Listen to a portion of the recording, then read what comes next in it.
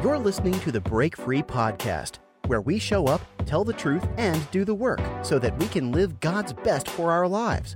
Let's jump right in. I'm so excited. Our special guest on the Break Free Podcast today is Donald Kelly, host of the popular sales podcast, The Sales Evangelist. He is also the founder of the Sales Evangelist consulting firm, where he helps small companies develop killer sales procedures to scale their businesses and increase growth. Donald believes that anyone can sell if they have the desire and receive the proper training. Donald, what's up? Ashley, thank you so much for having me. So why the name The Sales Evangelist? Where did that come from? So in college, I started reading a book in class. It was called The Art of the Start by Guy Kawasaki. And I'm like, who is this guy? So he's a marketing influencer, genius, I would say, in a lot of rights. And he had worked for Apple at the time, and he took on the title at Apple as the chief evangelist. Now, the only time I ever heard the evangelist title used was in church, or you hear about like people like Billy Graham, or people evangelizing about the gospel.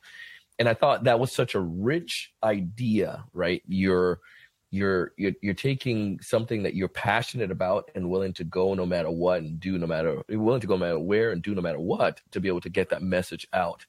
And I was like, man, that must have been cool. Imagine that for a business. It's way more than marketing. And as I continued, I went into a career where I was in sales, and I took on at a IT sales role as a technology account executive. One of those boring titles. I went to this networking event, and I got up on this. It was at this restaurant with a little bar. And there's a little bar stool, and I stood on the bottom part of the bar stool. So I was up above, and I had a Apple tablet like 2 or back then. And I was like, I'm the technology evangelist. Our company went to the mountaintop and got the insights. And now we're here to help your company when it comes to tech needs. And so many people afterwards were like, man, who are you? And we started talking. It was different. It was unique. So then fast forward, when I went into software sales, my buddy and I were talking. He was like, you should do this podcast thing. And I was like, what should I call it? And then he was like, man, you're always like evangelizing about sales. I'm like, well, I was the tech evangelist. Maybe I should use that. And that's where the name came from. I love it. And I love how you were the tech evangelist first, and then how later, right, it reconnected and you became the sales evangelist. Yeah, it is catchy for sure. Thank you. And it makes you wonder, like, what is this guy all about? Yeah. So Donald, how did you get into sales? So as a kid in Jamaica, I didn't know sales existed, but I knew selling existed, and I knew to be a businessman, as we would say, a yard, existed. Like, so everyone, the Jamaican economy is not great. It's still classified as a third world in many different aspects. Income is not awesome. Education is fantastic. So a lot of people get great education, leave and go off to UK or Canada or to US. And people who are in Jamaica, I mean, you can't go on Indeed and just go apply for an amazing job and get tons of interviews. You got to hustle. So a lot of folks figure out ways to sell stuff. My dad was a successful entrepreneur in his right. He and my mom separated as a kid, so he had that business, and I always just saw that, Ashley, and I was like, this is cool. And he was a part of my life. So I got a chance to watch and to see and to learn from in a distance way. And then my aunt, she was a seller, Aunt Ivy. She had businesses in Jamaica, and she would come to the U.S., buy stuff and take it back and sell it as Jamaica as well. And we had other relatives and friends. So everyone around me was selling. So I wanted to make some money one year, and my cousins had me pick mangoes from the tree. And I was like, screw that. What if I pick these mangoes and sell them? People sell mangoes. So I tried to sell the mangoes, and I wasn't successful. But this was in my nature, this idea of you want something, you make it happen. You can't sit around and wait for it. You create it, become this entrepreneur. So when I came to the States, I did that same idea in middle school, and I did it in high school with creating little companies for spring break and doing spring cleaning and, and holidays, making money. I went to college with this mentality, and my friends were like, one of my friends, it was a mentor. He was like a senior, and I was a freshman. And he said, you should consider sales. I'm like, what is sales? I just thought about this entrepreneurship. And he said, you should consider that. So I took his advice, and I got some sales jobs, and it just, one thing led to another. I just love the idea of helping people uncover problems and solutions for them. architecting solutions with them. I love the idea of helping a company get new clients, like people who never knew about you existed, to be able to have interest in you and your solutions. And it was just the thrill of seeing a sales cycle come to a conclusion. And all of that tied together just led me to keep going with different sales roles. So that's how I got started, and that's what kept me going.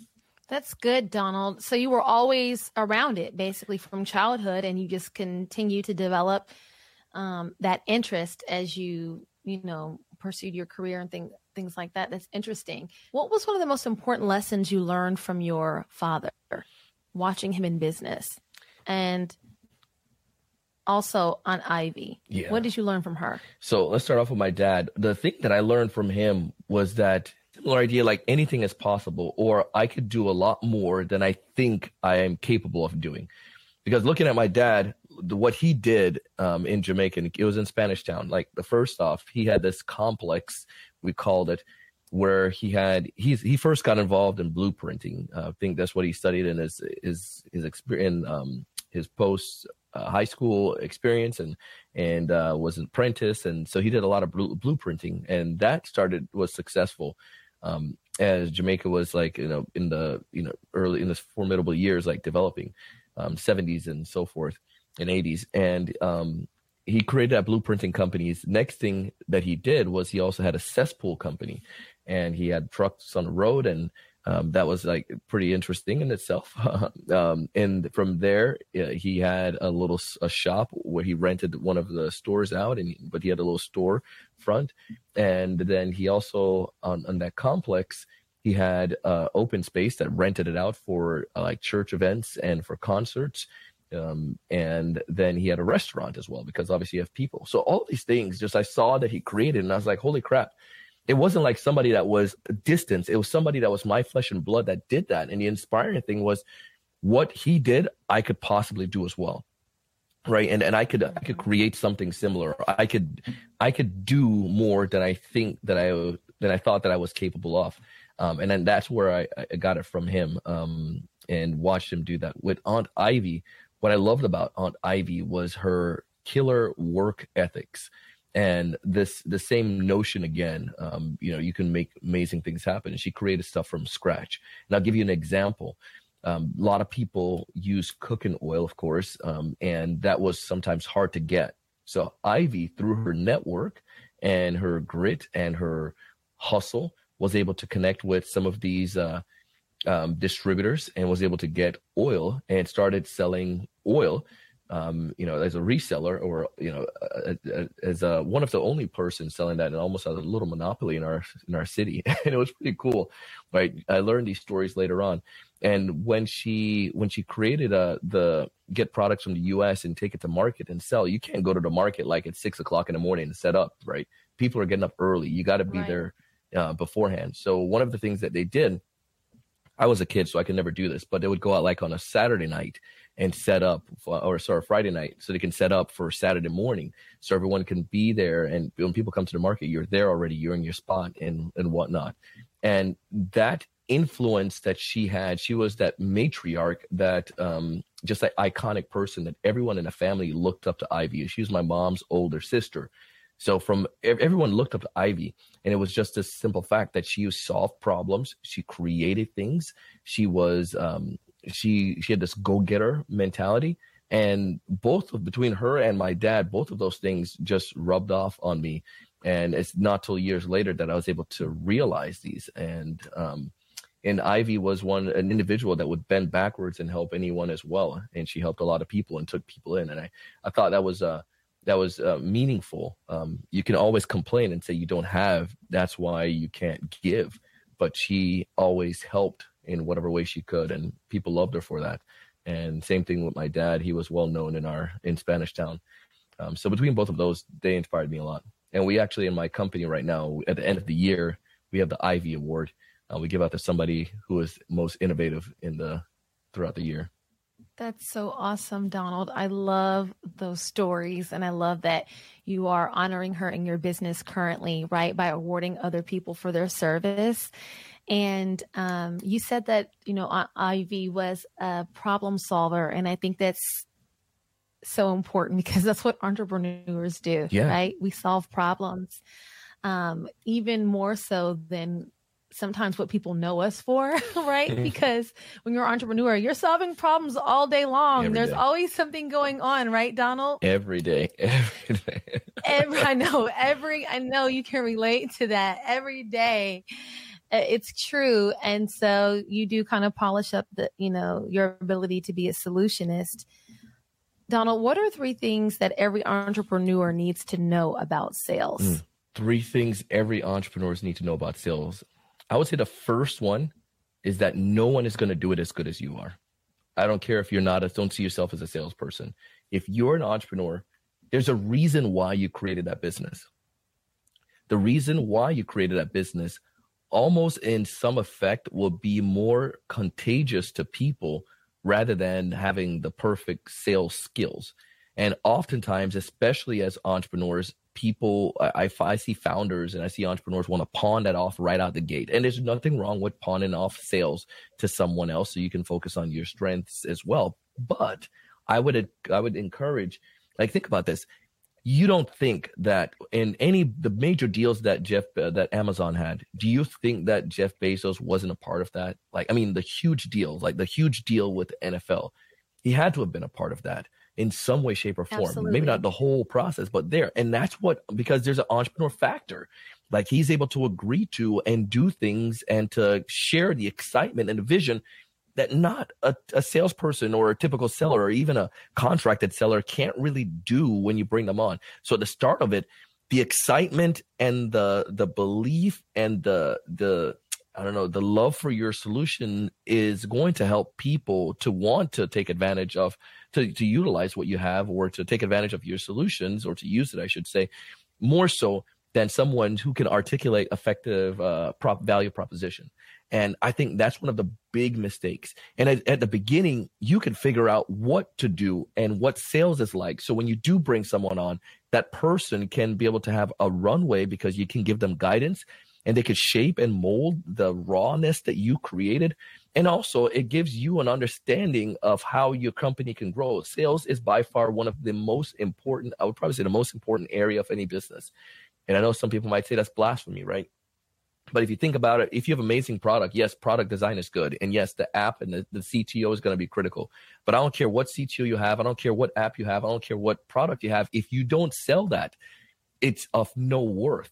And you got to make sure sales is working. And sales doesn't necessarily mean you're the one picking up the phone all the time and doing that, but you got to be that evangelist for your brand. You got to be the person going on the podcast or going on stage or the networking events or going into the rooms with the large, the potential large clients. Like you need to sell this. It's not only to the outside individuals, such as investors and potential clients, but selling that belief and that concept to your team members, that they're willing to go above and beyond, that they're willing to become evangelists, that they're willing to work late or to get this thing going in a tough times. And that can only happen when they can have that vision, get that taste from that true, from you as the founder. So that's the first mistake. Don't offset sales and push it off because it's not something you feel that you can't do. You're probably the best salesperson for your company. Or you actually are the best salesperson for your company is the number one. I had a mentor who told me something similar, and I really had a negative mindset about sales because I didn't feel like I could sell.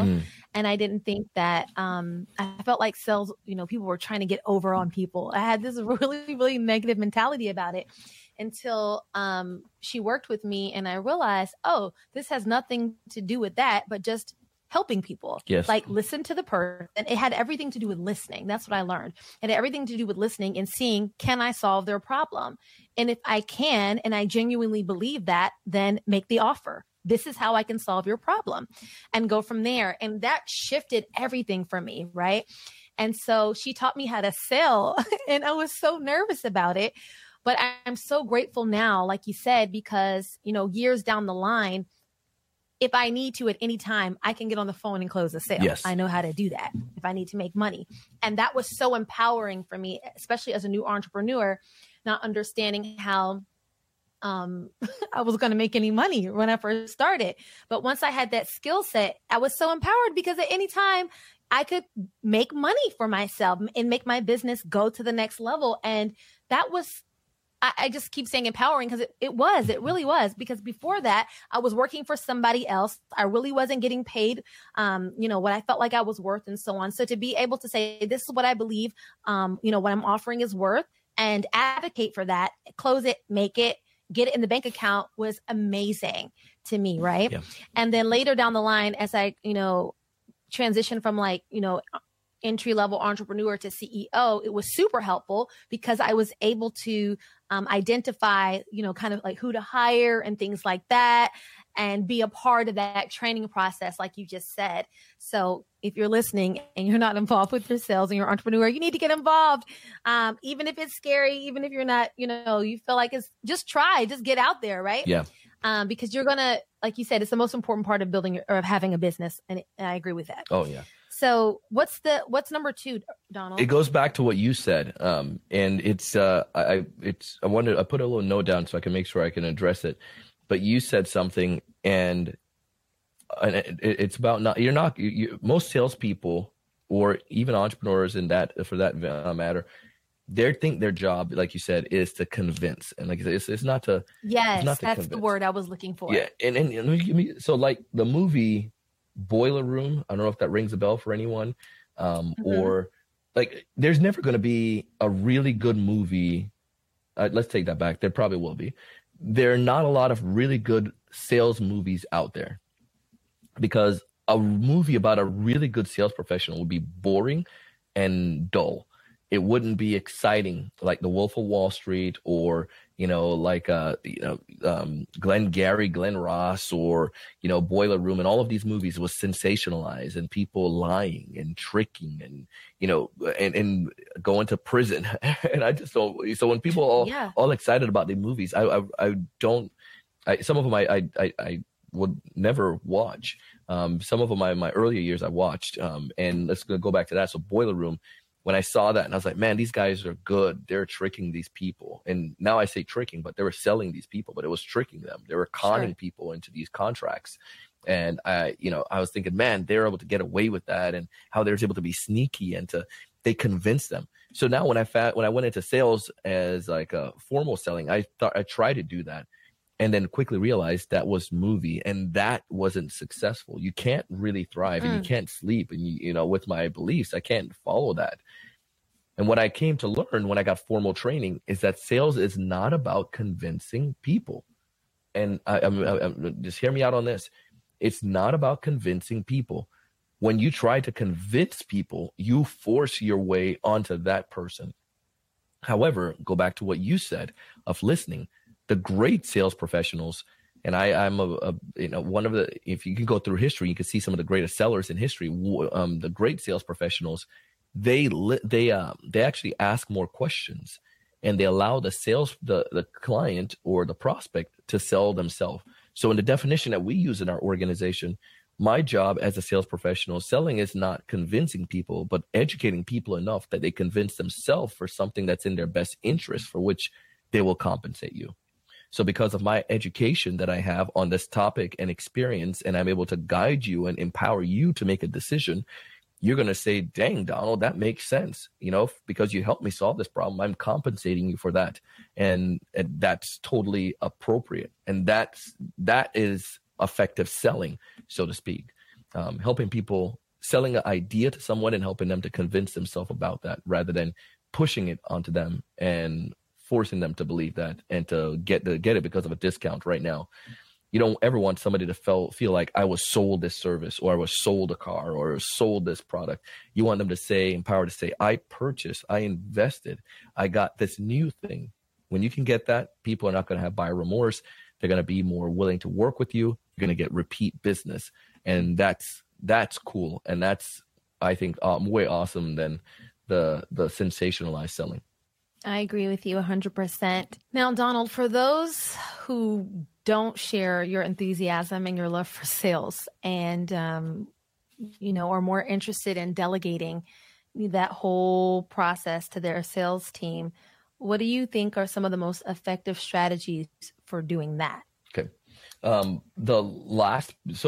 And I know I think I went on too long on the last one. I didn't get my third point, but the third point, which I'll tie back to this also, this other one is having a process, and also undervaluing yourself. I feel that oftentimes as an entrepreneur, when I first started off, I believed that I was trying to sell to big companies, but I didn't believe my services was worth as much. And these people in their buckets, when they think about it, like, $1 million, they can blow through that in like a month. It's not a big deal for them. So here I am, quivering about $1,000 offering when these companies were like $1,000. We pay buy toothpicks for that much. So don't undervalue yourself. But if you're going to pass thing on to someone, if you're going to have someone to take over your sales, this is one of those areas too, is having a detailed process of that. Whether you come up with that, you work with a consultant or whatnot, but knowing exactly where it starts, what happened next, and then how this ends is going to be crucial, because now that you have that, you can quantify those. You can track your key performance indicators. Once you can track and process and have an understanding of this, you can make informed decisions. So let me give an example. If I know that for my salesperson, it takes them every 30 outreaches, they get a closed deal. Awesome. Now I have that ratio down as the business owner. So if I need 10 deals closed, then it's 10 deals times, 10 times 30. So that's 300 outreach activity they'll do. So in the course of that week, we could potentially have 10 sales. I'm making this up, but now I know that ratio. Now I can optimize that ratio without being a salesperson. I can ask my sales team now, what can we do to optimize? We're taking 10, 30 outreach to get one sale. Is there anything else you feel that we can do? Well, we need this stuff, or we could utilize this, or, we're taking a lot of time updating stuff. Great. Let me get operations to take that piece off of you and make it easier for you. Now we optimize it. And for every 20 outreaches, they're closing a deal. Fantastic. So I don't need to be the actual doer. I just need to be able to understand the process. And then the final piece with that is forecasting, because now this, you can make informed decisions. So I know that if I consistently do this, and if I bring on a new salesperson and it's $50,000 a month a year for that salesperson as a base salary, how much business do I need to have so I can support that person? Well, we get to that level. Now I can forecast out. Now my team is bringing in at the end of the month, they're bringing in, say I'm making this up, $50,000 per month. Awesome. Now I can make decisions. How many deals do we have in a pipeline that are at the 80% stage that are really, really, really close to closing? We look like we have in that actually $150,000 in business coming in the next couple of months. Great. Let's make some decisions now. This is how we're going to expand. This is how we're going to retract. But if you don't have that process and you just outsource it to someone and say, make some sales for us, buddy, then you're going to find yourself in a big heap of trouble. That's good, Donald. You need a process, right? I love what you said about forecasting as well. You mentioned that, in the beginning, you were kind of undervaluing yourself with these major companies. Let's talk a little bit more about that. How are you able to overcome that? I'm a big believer that you'll never out-earn your self-worth. I believe it. I've gone through this process my life. I continue to evolve, right? And learn this more and more. What was your process like? It was a couple things. I'm a big believer in mastermind and learning from other people. So I was a part of a couple, and I still am a part of a couple mastermind. We run a sales mastermind with sales reps, and I'm also a part of a mastermind with 3 other entrepreneurs, and we've been meeting for 6 years and 6 years now. But one of the things is that they always pointed out to me when I explained to them like our offering, they're like, you're underselling yourself. So that was 1. 2, when my customers were actually telling me, I had 2 customers once told me, 3 customers over the lifetime of my business now have told me that I was underselling what I was offering to them. And that was a big eye opener as well. So the process of doing that, if I were to you, ask someone like someone outside of that are not a part, it's not a part of the Kool-Aid, so to speak, someone outside of it. Mm-hmm. Don't ask your family, because if they're not entrepreneurs, they're going to always tell you that's too expensive. I remember my wife started a business and she was creating these pillows that she was selling, and she was selling them on Etsy, and people were spending money on that stuff. Now, she probably wouldn't buy those pillows herself because it's, the price that she had it, but she's not her own customer. So when she shared some of this with her family members, her siblings, they were like, that's way too expensive. I could buy it for like $10 at Walmart. Like, she's not your customer, Christina. Like, that is not your customer. Go to the people, and the people that were buying on Etsy, they had those incomes. They were willing to spend $50 on a decorative pillow, a customized handmade pillow. And the point, though, is that when you ask family members, they tend to look at it from a mindset of the it's not the mindset of a true entrepreneur. It's the mindset of, I'm a consumer and I want to find the cheapest thing. But you got to go to those people who are who are going to be outside, not going to be around you. So that's why I get my mastermind circle. They're not a part of my business, but they're able to give objective insights, and able also from our customers, and the customer is able to tell you as well. And that was so for me, those were the two things that I did to help me with that. And the third piece as well is, I also just went back and looked, and I just asked myself, am I worth this much? And when I started having like a family and my kid and all this stuff later on in life, I was like, hold on, if I'm doing this, am I doing exchanging time for dollars? Am I just doing why don't I just go back into the corporate world and just go work for somebody? But if I was the house always wins. I need to get what I was rewarded. People, and this was the other part to that, Ashley, people don't buy, I would say like a coaching client. I'll give you this. I would say, man, when I do coaching with individuals, they might get upset because I charge more than a lawyer does for 1 hour of coaching. I was like, no, we got to keep it cheap. Like, I can't do $100 an hour. That's way too much. Maybe like a 50 or somewhere around there. And it was undervaluing. And then somebody taught me, they said, Donald, go back to of your ideal customer. What do you help and solve for them? And I was able to really break down, like, we're solving big issues for them. How much money could they make from that? And I was like, hold on, well, I guess they could make a lot of money. And then you also pointed out saying, well, Donald, look at it too. They're not just getting 1 hour of your time. They're getting the past 15 years of you selling and your experience of doing that. So how much is that worth? And then I was like, holy crap. So our price from then, it's significantly more.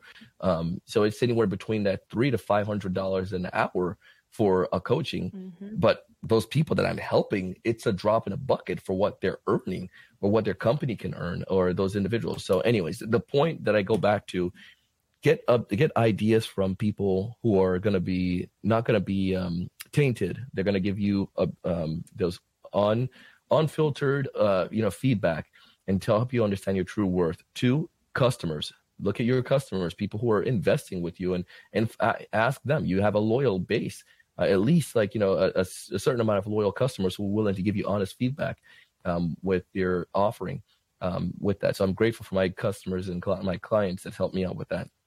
And then the third part with that too is just quite understanding that people are not purchasing an hour of your time. They're not purchasing one thing from you. They're purchasing your years of experience. And that's worth a lot more than what you typically have. And this is a quick story. When we started TSC Studios behind me here, because we produce podcasts for major brands as well.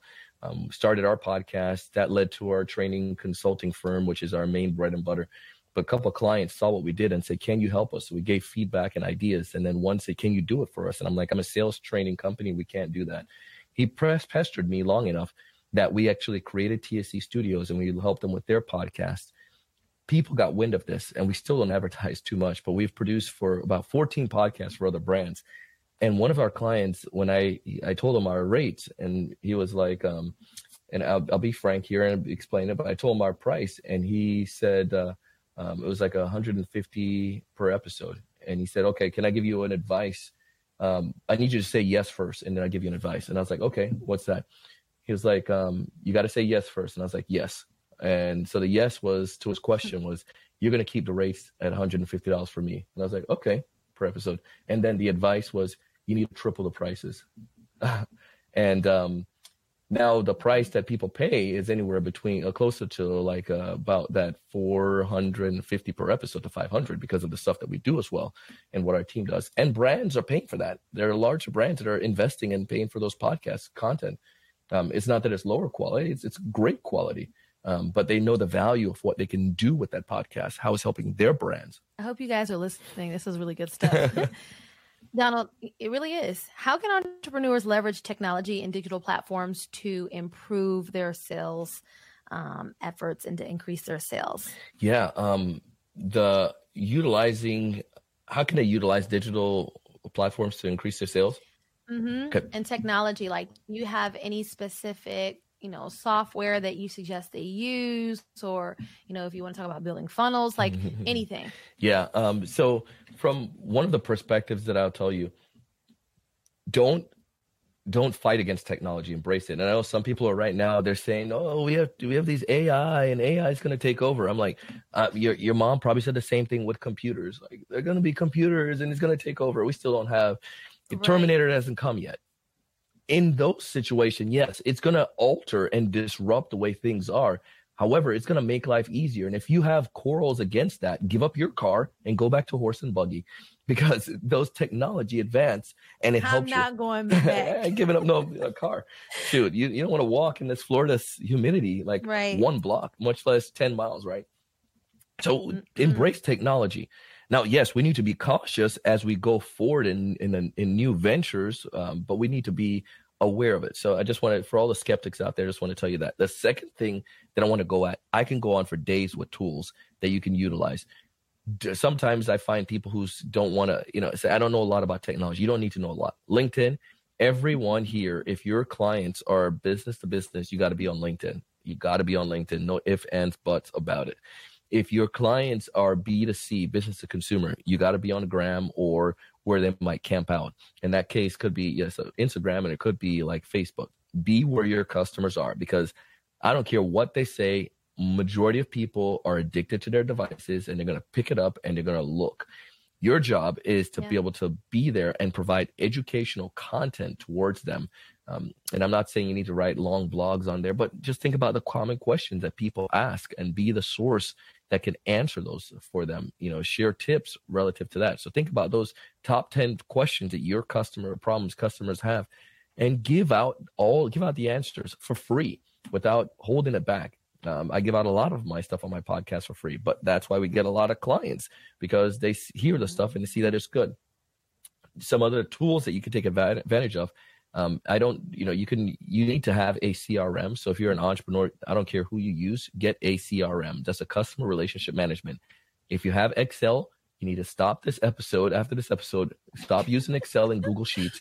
Get a CRM. You can get HubSpot for free. You can get, even like MailChimp. Just have some place to keep track of your customers. I use ActiveCampaign. It also has a marketing platform and a sales platform on that, which is very helpful for us and our process. That was able to see all of the deals that we're working on and move our contacts and be able to structure and have a process. I also like a tool called Apollo.io. If you're a B2B customer, you got to use selling your customers are B2B, you got to use that. And if they're not, you can still take advantage of it. Apollo.io. What Apollo is able to do, it's able to search the databases and public sources and give you phone numbers and emails for your individuals. So we use direct dial. So I call a prospect cold. I call them on a cell phone. And I've only had one individual that asked how I got their number. We tell them we use a tool, or we have your information in a database, a public source, and life goes on. Or they say, call me on my work number instead. Right. But the point is, people are so used to that since the pandemic. But Apollo able to get you to direct dial to the contacts, helps you get validated email addresses. And you can use this to sit on your LinkedIn, or you can use this to be able to, just go to the company's website and see who works at the company and get the email addresses. As an entrepreneur, it's a no-brainer for you. You can also use this if you're reaching out to consumers as well. So maybe those individuals have a company, or they work for a certain company. You can get their email addresses or whatnot, or you can search people in that. But it's definitely a must-have, I feel, for B2B companies, and there are other tools out there. But those are some of the technology things that would tell a entrepreneur starting off, and embrace it. Don't hide from it. Be on the platforms. Brand yourself as a source or a fountain of information. So if you are in a niche business, you sell fire extinguishers to people in the Northeast, then you be the fire extinguisher expert in the Northeast. Figure out what are the house buildup in the Northeast. Figure out how many houses typically, how many fire extinguishers people have. What are the number of fires that are happening in those areas per year? What caused some of the top fires? How does this impact, health? How does the weather impact the fire that could be caused from that? Become the expert on fire extinguisher in that small geographical area. And I promise you, when you share insights on that, people will be able to flock to you as that person because you're evangelizing so much about things that they find important. Just want to piggyback on what you were talking about as it relates to CRM for the entrepreneurs and the CEOs listening. I think it's important too to find the tool that matches your learning style and your leadership, because you can't use a tool that you don't understand or that you keep resisting or you don't get along with. It's really a relationship, right? You as a leader have to have a strong relationship with the tools that you're asking everybody else in your business to use. This is something that I see that goes wrong with CEOs that I coach and that I work with. So I just want to throw that out there because I'm big on systems and structures and people. And it's really important that you're comfortable with whatever tools and whatever technology you do decide to use. You do need to go through the training. You do need to be confident in your use of it. Even if you're not the one managing everybody on that platform or so on. This is something that I learned for sure as an entrepreneur, because in the beginning I was a little bit, more resisting the technology, but as I embraced it, I love it. And now I automate everything. I'm using technology for everything. We just keep going. I'm like, what software can we use? Give me more, give me more, give me more. Because technology is my friend, but it did not start off that way. Donald, any last things that you want to share with the people listening today about sales or entrepreneurship before we close out? Yeah. The last thing I would share is that you have a moral obligation to tell people about what you have conjured up, you have developed, you've been blessed with. You have received some kind of inspiration, no matter what your beliefs are, to create the product or company or offering that you have. Right? Or you had that idea, you had that moment. Well, you have that. You're solving people's problem with it. It's your moral obligation to help the rest of the market share that could benefit from that know about it. There are 8 billion people on this planet, and there's a percentage of them that need what you have, but they don't know where to find it. And it's your job, I don't care how, as the entrepreneur, to get that out to people. And that's important. And the final thing is that you are worth a lot more than you think you're worth. And the market share, the market out there will pay you for that. Just raise your level of thinking. Raise your level of thinking. That's powerful. Donald, thank you so much for being on the Break Free podcast. Thank you so much for having me. I really appreciate this, Ashley. If you enjoy the Break Free podcast and want to stay connected to Ashley, subscribe to her email list by going to theashleywinston.com and receive the #1 secret to overcoming obstacles and creating a life you love for free. Within this secret, you'll discover many keys to advancing your personal and professional goals and enjoy gaining the clarity that moves you forward at warp speed. Become a part of the Break Free family by signing up today and getting the inspiration you need to reach your next level of unstoppable. Stay up to date with Ashley's latest episodes and be the first to know about new offers, products, services, and events. Simply visit theashleywinston.com